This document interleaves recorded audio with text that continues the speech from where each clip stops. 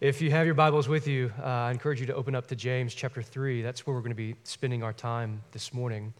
And as you're turning there, what a week it's been for us in the life of our church. It's been a long week, but a short month as we've said goodbye to one of our beloved members. And it's not that we want to make, in this season, we want to honor the life that Miss Stephanie has lived because her life honored Jesus. And so in honoring Miss Stephanie, truly we are honoring Jesus. As you're flipping to James chapter 3, I want to share with you a story of Lilias Trotter. I have a picture of her,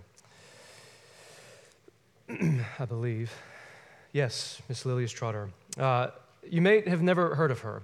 But she was an up-and-coming artist in England in the mid to late 1800s. Art critics raved about her potential, particularly in watercolor, that she was a marvelous artist that had the potential to become famous for her artwork. And these art critics were willing to invest in her to see her potential become a reality. However, Lilias had felt a different calling on her life. You see, Lilias spent her nights in the streets of London ministering to prostitutes. She later felt a call from the Lord to serve as a missionary to an unreached people group in Algeria, which is located in northern Africa. As she sought to do that, because of her health, there were no missions organizations that would support her work. So, not being deterred, she decided to go on her own to northern Africa, where at the time of her death, she had established 13 mission stations that had over 30 workers under the name Algiers Mission Board, united in her vision to bring the light of the knowledge of God in the face of Christ. Now, the reason I bring Lilias up is because of a particular writing she had, speaking of the Christian life and the things that we value, and I want to read just a portion of it here this morning. This is what she said, and this is, remember, back in the late 1800s, she says this: "Never has it been so easy to live in half a dozen good, harmless worlds at once. Art, music, social science, games, motoring, the following of some good profession, and so on. And between them, we run the risk of drifting about the good and hiding the best even more effectually than it could be hidden by downright frivolity with its smothered heartache at its own emptiness. It is easy to find out whether our lives are focused, and if so, where the focus lies. Where do our thoughts settle when consciousness comes back in the morning? Where do they swing back when the pressure is off during the day? Does this test not give the clue? Then dare to have it out with God after all. That is the shortest way. Dare to lay bare your whole life in being before Him and ask Him to show you whether or not all is focused on Christ and His glory." And then she says this: "Turn full your soul's vision to Jesus and look and look and look at Him.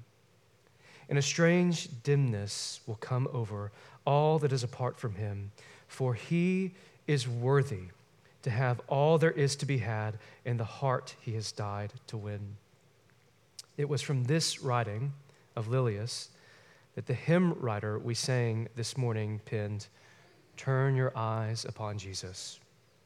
Look full at His wonderful face, and the things of earth will grow strangely dim in the light of His glory and grace." Now this morning, we turn our attention to what I'm going to call a non-traditional one another passage. We've been looking at various one another passages in the life of our church as we have two churches that are joining together.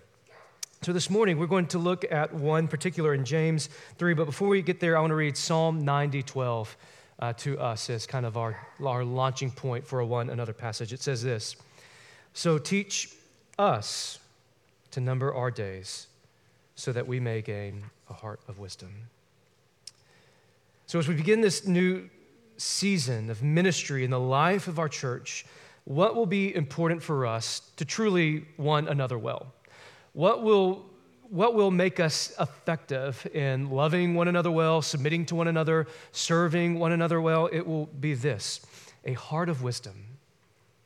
Now, listen to how James draws out a life together in wisdom. And he gives two contrasts here. This is James chapter 3, verses 13 to 18. It says this, "Who is wise and has understanding among you? By his good conduct, let him show his work in the meekness of wisdom. But if you have bitter jealousy and selfish ambition in your hearts, do not boast and be false to the truth. This is not the wisdom that comes down from above, but is earthly, unspiritual, and demonic. For where jealousy and selfish ambition exist, there will be disorder and every vile practice. But the wisdom from above is first pure, then peaceable, gentle, open to reason, full of mercy and good fruits, impartial and sincere. And a harvest of righteousness is sown in peace by those who make peace." So James is telling us to live a wise life and what this wise life will look like among the church and pitting it against a worldly wisdom and then a godly wisdom. So the question then for us this morning is, how do we attain this wisdom? How do we live a life of wisdom that is honoring to the Lord, God glorifying, and good to the church? Proverbs gives us some insight. I want to read two verses out of Proverbs 1 and 9, chapter 9. It says this, "The fear of the Lord is the beginning of knowledge, but fools despise wisdom and instruction." Proverbs 9:10, "The fear of the Lord is the beginning of wisdom, and the knowledge of the Holy One is insight." So this morning, what our goal is going to be for us to number our days well, to live with a heart of wisdom, we're going to look at four things. What does it mean to fear the Lord? What is wisdom? How do I get wisdom? And a wisdom that saves. Let's start first with what does it mean to fear the Lord? Now, I worked in insurance a few years ago, probably 5-ish, 7-ish years ago. At one particular company I worked at, Farm Bureau, I had a coworker that hated this idea of the fear of the Lord. And he really withdrew from it because he didn't like the idea of this dread or this terror or this anxiety or pressure. Now, a lot is tied up in our definitions of fear. And so my coworker, the fear of the Lord, it felt oppressive, bullyish, domineering, and not true to what he had been taught about God and the Bible. And this has been popular opinion by a lot of people. They reject the idea of God because the Bible tells us to fear the Lord. What does it mean to fear the Lord? If God is love, what is there to fear? I mean, consider the words from the Apostle John where he says, "There is no fear in love. There is no fear in love. But perfect love casts out fear. For fear has to do with punishment, and whoever fears has not been perfected in love." In fact, the most frequently repeated command in Scripture is, "Do not be afraid." So what does it mean for us to gain wisdom and to fear the Lord? What does it mean to rightly fear the Lord? I think Scripture illuminates this idea. Let me show you a passage out of Isaiah 11 where it speaks of the coming Messiah and what he is going to be like and who he is going to be and what he's going to do. Just verses 1 through 3. Listen to what it says here. This is amazing. It says, "There shall come forth a shoot from the stump of Jesse, and a branch from his roots shall bear fruit. And the Spirit of the Lord shall rest upon him.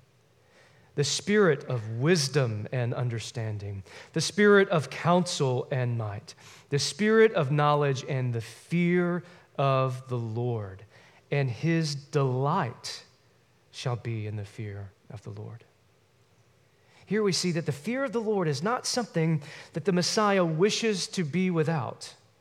It's not that he has the fear of the Lord and is reluctant about it, is skittish about it. No, it says his delight is in the fear of the Lord. Now, we all know fear, and we know that there are different kinds of fear. The type of fear that hair stands up on the back of your neck, heart races, body tense, adrenaline rush. There was one time when I was working with Farm Bureau, we had to go take pictures of houses, and that was terrifying because you just had to go to a stranger's house, take pictures, and you're like, what's this guy doing taking pictures of my house? So I go knock on the door to make sure anybody's home, to introduce myself. And when I do, this massive bulldog comes to the door and starts barking, and I'm like, bad news. And so I'm just, slowly backing up. I got protection from the door and this dog, but as I turn around, it's like his bark signaled to all the other dogs. I had 2 Rottweilers coming, and I knew I was in danger. So I made sure that my car was positioned between me and those dogs. I got in the car, and I drove off. We know fear. Fear can be truly terrifying, but fear can also be intensely fun. Think of a roller coaster. It is terrifying yet fun. It's a fear that grips you or excites you. I have a picture here of Jessica and I on a roller coaster. And you will see the gripping fear that has me, I am so tense, and the elation of fear and joy that's on Jessica's face. It was terrifying. So let's look at a few references from Scripture that are going to help us, fill out this idea of fear and what it means to fear the Lord. Let's start with Exodus chapter 20. It'll be on the screen. Now, this is when the people have come to the mountain, and Moses is speaking to them. It says this, "Now, when all the people saw the thunder and the flashes of lightning and the sound of the trumpet and the mountain smoking, the people were afraid and trembled, and they stood far off and said to Moses, 'You speak to us, and we will listen. But do not let God speak to us, lest we die.' Moses said to the people, 'Do not fear, for God has come to test you, that the fear of him may be before you, that you may not sin.'" Moses sets out a contrast between being afraid of God and fearing God. Those who have the fear of him will not be afraid of him, but yet he uses the same word, fear, for both. And evidently here in this passage, there is a fear of the Lord that is desirable. Michael Reeves calls this a sinful fear and a right fear. Here's a paraphrase of what Reeves says in his book, The Fear of God. He says, the sinful fear is a fear of God that flows from sin. For example, sinful fear of God is the sort of fear James tells us that the demons have when they believe and they shudder. It is the fear that Adam had when he first sinned and hid from God. Sinful fear drives you away from God. The fear of the unbeliever hates God, for fears being exposed as a sinner, so runs from God. This is the fear of God that is at odds with the love of God. Fear rooted in the very heart of sin, dreading and retreating. The fear that generates doubt and rationalizes unbelief. Man, the fear that generates doubt and rationalizes unbelief. This sinful fear that flees from God arises from a misunderstanding of who he is. Think of the parable with Jesus of the unfaithful servant. And the master comes back, and the servant says, "I was afraid of you because you are a severe man."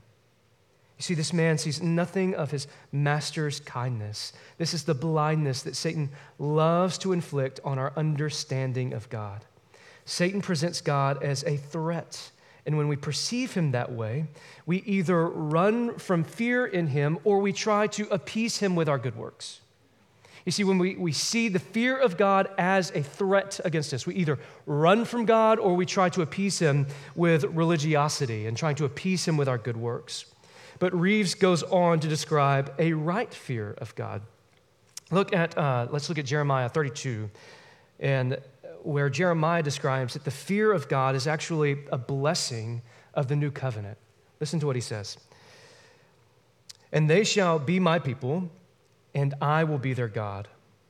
I will give them one heart and one way, and they may fear me forever. For their own good and the good of their children after them, I will make with them an everlasting covenant, and I will not turn away from doing good to them. And I will put the fear of me in their hearts, that they might not turn away from me." You see, this is not the devil's fear that sends us away from him. This is a different kind of fear that actually draws us to him. It draws us within him to rest in what does Jeremiah say? His goodness for them. Jeremiah 33 elaborates on this fear that keeps us from turning away. It says this, starting in verse 8. I will cleanse them from all the guilt of their sin against me, and I will forgive all the guilt of their sin and rebellion against me. And this city shall be to me a name of joy, a praise and a glory before all nations of the earth, who shall hear of all of the good that I do for them. They shall fear and tremble because of all the good and all the prosperity I provide for it. You see, this is not fear of punishment. This is the opposite. The Lord promises to cleanse his people, to forgive them, to do great good for them, and they fear and tremble precisely because of all the good he has done for them. This is not a fear that stands on the flip side of the grace and goodness of God. Hosea prophesies that the children of Israel shall return and seek their Lord, their God, and David, their king, and they shall come in fear to the Lord and to his goodness in the latter days. Charles Spurgeon says this about the fear of the Lord. The fear of the Lord is a fear that leans toward the Lord because of his very goodness. It doesn't retract in fear. John Bunyan concluded that the right fear flows primarily from a sense of the love and kindness of God to the soul, from some sense of hope and mercy from God by Jesus Christ. This is what Bunyan says. Indeed, nothing can lay a stronger obligation upon the heart to fear God than the sense or hope in mercy. This begetteth truth, tenderness of heart, true godly softness of spirit. This truly endeareth the affections to God. And in this true tenderness, softness, and endearedness of affection to God lieth the very essence of this fear of the Lord. And I believe that this is what Bunyan is tracking with James here. We know that the fear of the Lord is the beginning of wisdom. And then James tells us what about wisdom? That wisdom comes down from on high is what? It's pure. It's peace-loving. It's gentle. It's not skittish. It's not afraid. It doesn't retract. It draws us into the goodness of the Lord. Here's Reeves again. He says, the living God is infinitely perfect and overwhelmingly beautiful in every way. And so we do not love him right if our love is not trembling, if our love is not overwhelmed, if our love is not a fearful love. On the flip side, we love him in his holiness, and we tremble at the marvelousness of his mercy. You see, the fear of the Lord then, it comes in two parts. It comes confessing who he is and acting accordingly. It comes to a point of humility and reverence of who we are and who God is. So the fear of the Lord then is both a position and a posture in our being and our doing. It's our position and our posture, knowing that all that I am, all that I have, it comes from outside of myself. There is nothing within me that is innately good or has the ability to do good. It is only outside of myself that God is good and God alone. It recognizes position and posture that I am not the author of my own existence. I am not the author of what is good and what is not good. The fear of the Lord puts us in a position and a posture of humility, reverence, awe, trembling, and fear before the Lord. Listen to what it says in Deuteronomy. It says this, and now Israel, what does the Lord your God ask of you but to fear the Lord your God, to walk in obedience to him, to love him, to serve the Lord your God with all your heart and with all your soul, and to observe the Lord's commandments and decrees that I am giving you today for your own good. So here we see to fear the Lord is to walk in obedience, to love him, to serve him with all your heart and soul, observe the Lord's commands and decrees. So what does it mean then to fear the Lord rightly? To fear the Lord rightly means that it will lead us to him and not away from him. Listen to what James says in chapter 1, verse 5. He says, if any of you lacks wisdom. Now, we know that the beginning of wisdom is from the fear of the Lord. So James says, if any of you lacks wisdom, what do? You go to the Lord, ask the Lord, and he will give it to you generously without finding fault. What is wisdom? For us to live a life of wisdom, to us to number our days well. Wisdom is one of those really weighty words, isn't it? It's something that we would all like to be known for. being wise, prudent, handling situations rightly. We can probably all think of someone instantly in our lives who has lived a wise life, someone that we confide in or that we go to. And doesn't it seem like that type of person, they just possess that wisdom, like it's just innately within them, they just have it, they're just wise, they have something smart or good to say all the time? Their wisdom can seem effortless. But that's not how it's presented in Scripture. Let me show you the Hebrew word for wisdom and how that unpacks what wisdom is for us a little bit. The Hebrew word that gets translated to wisdom is chokmah. And chokmah is often translated to skill.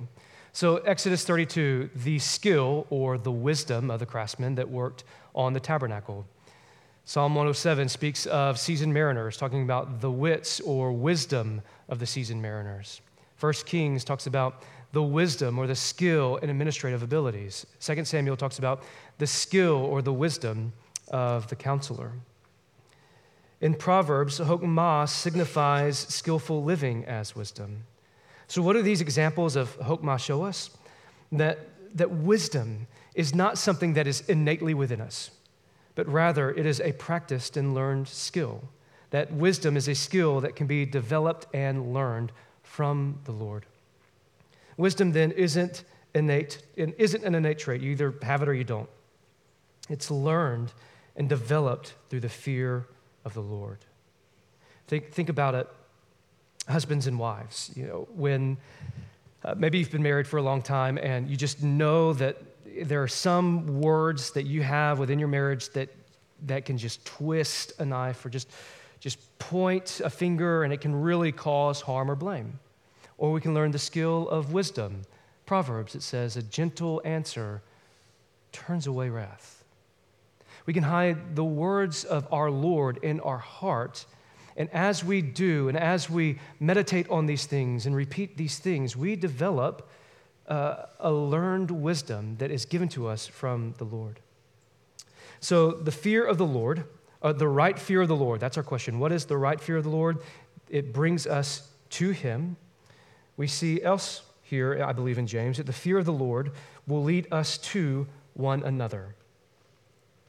You see, the fear of the Lord, it cannot mean that we deal with each other in such severity that causes fear to run and hide, but one that invites to come into the light and to be made new. The fear of the Lord, what does it mean to fear the Lord? It means that you are led in His ways. Let's read verse 17 in James 3 again. But wisdom that comes from heaven is first pure, peace-loving, considerate, submissive. To fear the Lord means to be pure. It means that we have no mixed motives or agendas. There's no attempt to gain an advantage or to get ahead. Predatory pastors, we've seen them in just wherever. Their goal is to seek control of the church, to make sure that if they're ever ousted, the church will fall apart. That's not wisdom that comes from the Lord. We see that wisdom from the Lord, to fear the Lord, is to be peace-loving. Now, this is not to be confused with peacekeeping. You see, peace-loving inserts ourselves into difficult situations. Peace-loving seeks to reconcile. Peace-loving seeks to share. Peace-loving seeks to love. Peacekeeping just avoids. I can keep the peace in my house by turning on Bluey and my kids being fine, right? But peace-loving enters myself next to them, with them, to help them to gain wisdom and understand and reconcile to one another. To fear the Lord is to be considerate. You see, nice is pleasant. Considerate takes interest. You see, we can be nice, but the fear of the Lord is considerate. And a considerate person is one that takes interest. One of the most considerate men that I know is Kurt Iles. He used to be the former principal here at ACS.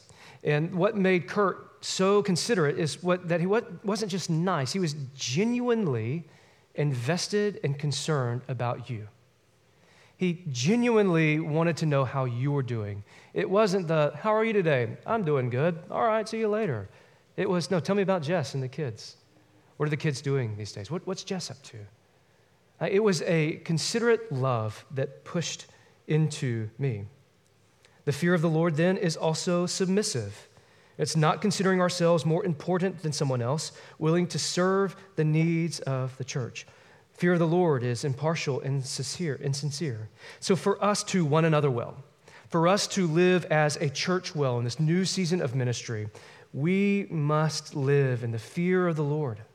And when we live in the fear of the Lord, He will give us a wisdom that allows us to number our days and give us a heart for one another.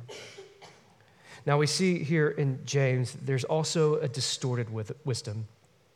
He says, if you have bitter jealousy and selfish ambition in your hearts, do not boast and be false to the truth.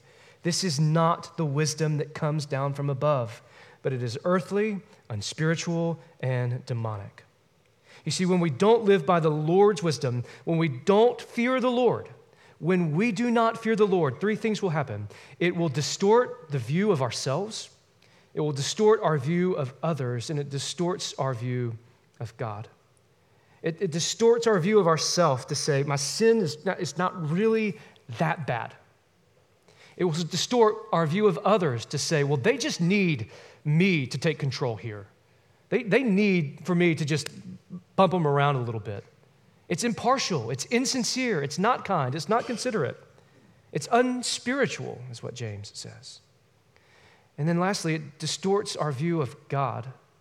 When we don't fear the Lord, then we are in a posture of pride where we exalt ourselves. And James calls this demonic. So here is, the rub for us today. For us to live a life of wisdom, for us to one another well, we must rightly fear the Lord. But is that all wisdom is? A learned skill that comes from fearing the Lord appropriately? I don't think it is. And this is wonderful. Let me show you in Proverbs 8 how wisdom becomes personified. If you have your Bible, you want to flip over to Proverbs 8, it'll be here on the screen, starting in verse 12. Listen to, this is lady wisdom, but listen to what it says in Proverbs 8. It says, I, wisdom, dwell together with prudence. I possess knowledge and discretion. To fear the Lord is to hate evil. I hate pride and arrogance, evil behavior and perverse speech. Counsel and sound judgment are mine. I have insight. I have power. By me kings reign and rulers issue decrees that are just. By me princes govern and nobles, all who rule the earth. Then the person of wisdom really ramps this claim up in verse 22. Look at what it says. The Lord brought me forth as the first of his works. Before his deeds of old, I was formed long ages ago, at the very beginning, when the world came to be. When there was no watery depths, I was brought forth. When there were no springs abounding with water, before the mountains had been shaped, before the hills, I was brought forth. Verse 27, when he established the heavens, I was there. When he drew a circle on the face of the deep. Verse 29, when he established the fountains of the earth, then I was beside him like a master workman, and I was his daily delight, rejoicing before him always, rejoicing in his inhabited world and delighting in the children of man. What is wisdom describing here? Do you catch the language? It's the creation account. That in the beginning, wisdom was there as a master workman, creating with the Father, rejoicing in him, delighting in the children of man. And who does this sound a lot like? Doesn't it sound just like Jesus in the description of the Gospel of John? In the beginning was the Word, and the Word was with God, and the Word was God. There is nothing made that was not come through this Word. Paul just comes right out and says it in 1 Corinthians.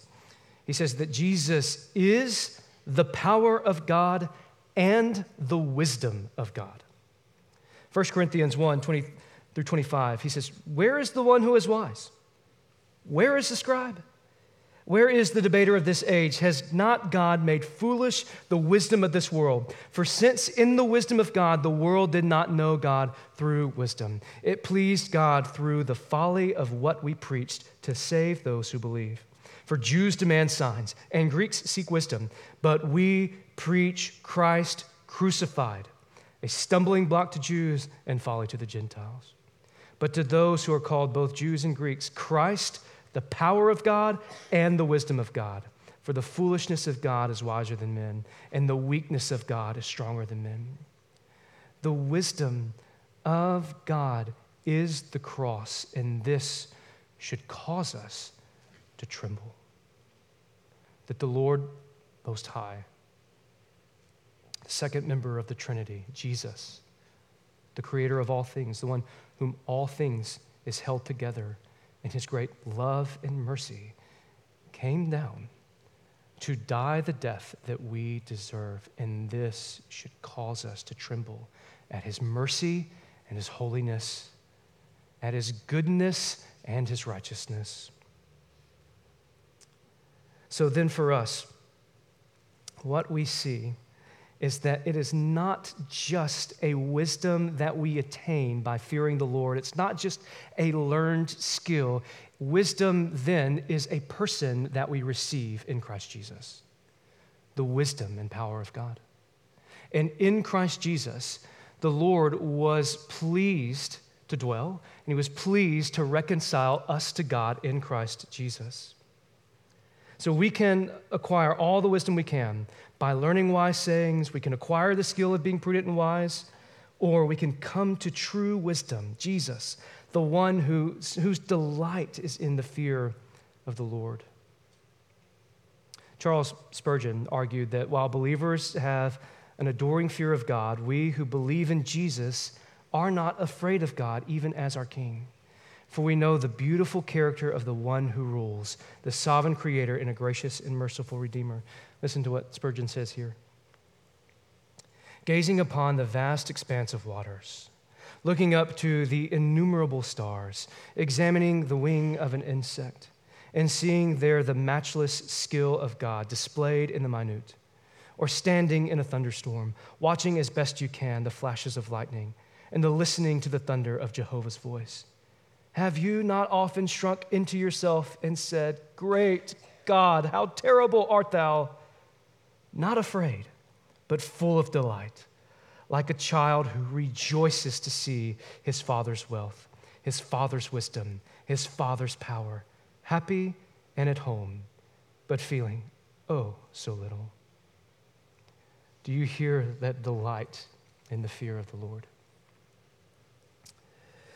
As we turn to close, I want to invite you to have the mirror reflect back on you and to ask ourselves, what is it that you fear?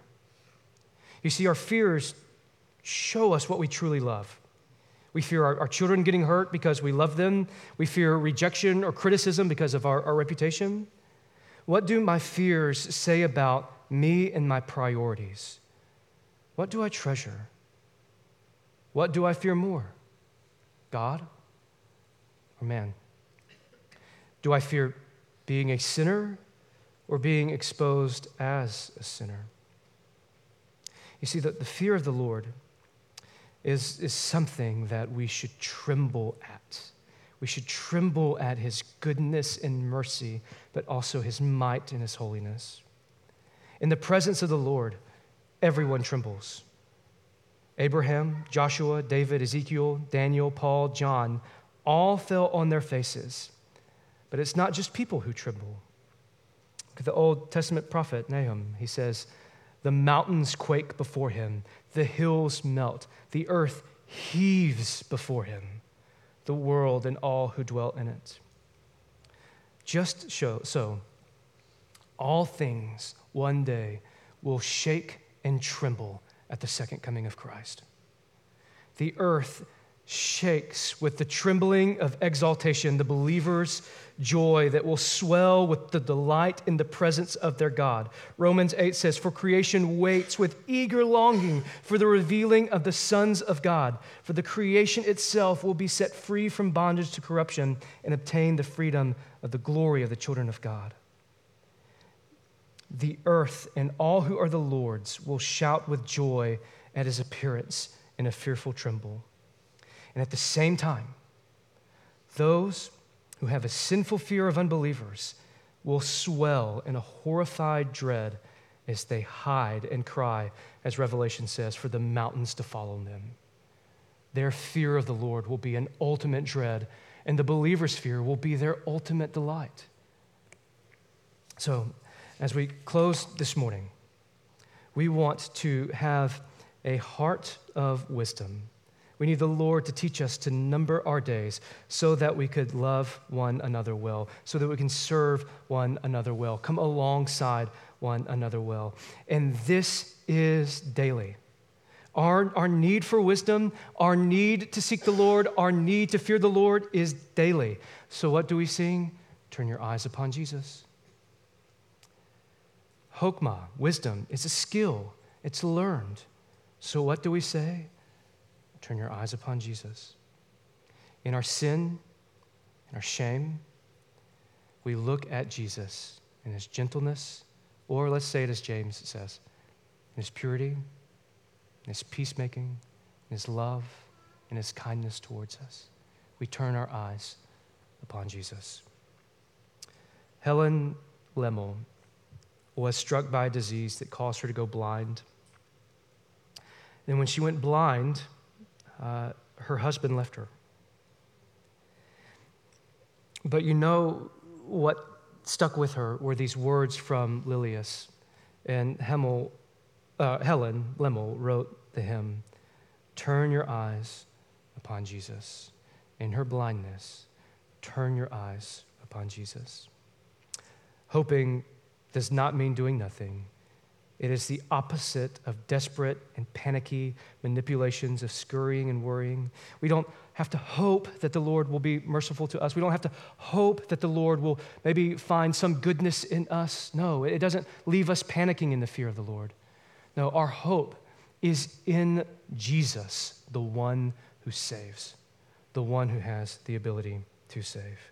And the fear of the Lord leaves us in adoration and trembling, delight and awe, fear and wonder, joy and satisfaction in him, and confession of sin and elation of mercy. So this morning, the invitation is to come to the wisdom of God in Jesus. Delight in the fear of the Lord and this wisdom on high. Perfectly pure, peace-loving, and gentle. Let's pray together.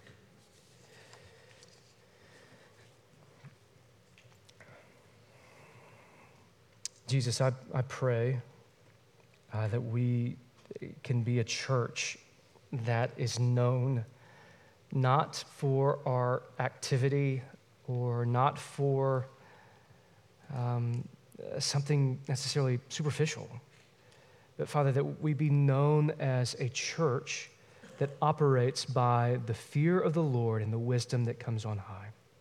That when people come into the presence of our church, they're really entering into your presence as one body who is united in your spirit, who operates in a pure, peace-loving, gentle, open to reason, impartial and sincere, considerate manner. I pray that we can be a church that forsakes all other worldly ideas of success and pleasure. And Father, that we truly lift our gaze to you, that we turn our eyes to you, the wisdom and power of God. Jesus, if there's anyone here this morning who has not trusted in you, who's not come to you, who is running in fear and shame from you, who has distorted their view of you, they're afraid of you, Father, I pray that you, the hound of heaven, come after them.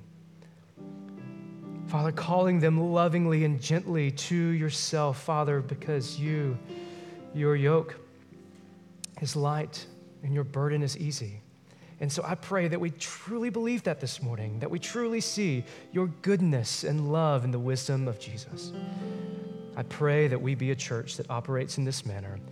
Father, when we don't, I pray that we be quick to confess our sins, that we be quick to confess our sins to one another. So in this time, I pray, Lord, that you bless us to love and come humbly and trembling before you. As we gather to the table in your presence, Jesus, I pray that your Spirit be with us to convict of sin and lead us to you. In Jesus' name I pray, amen.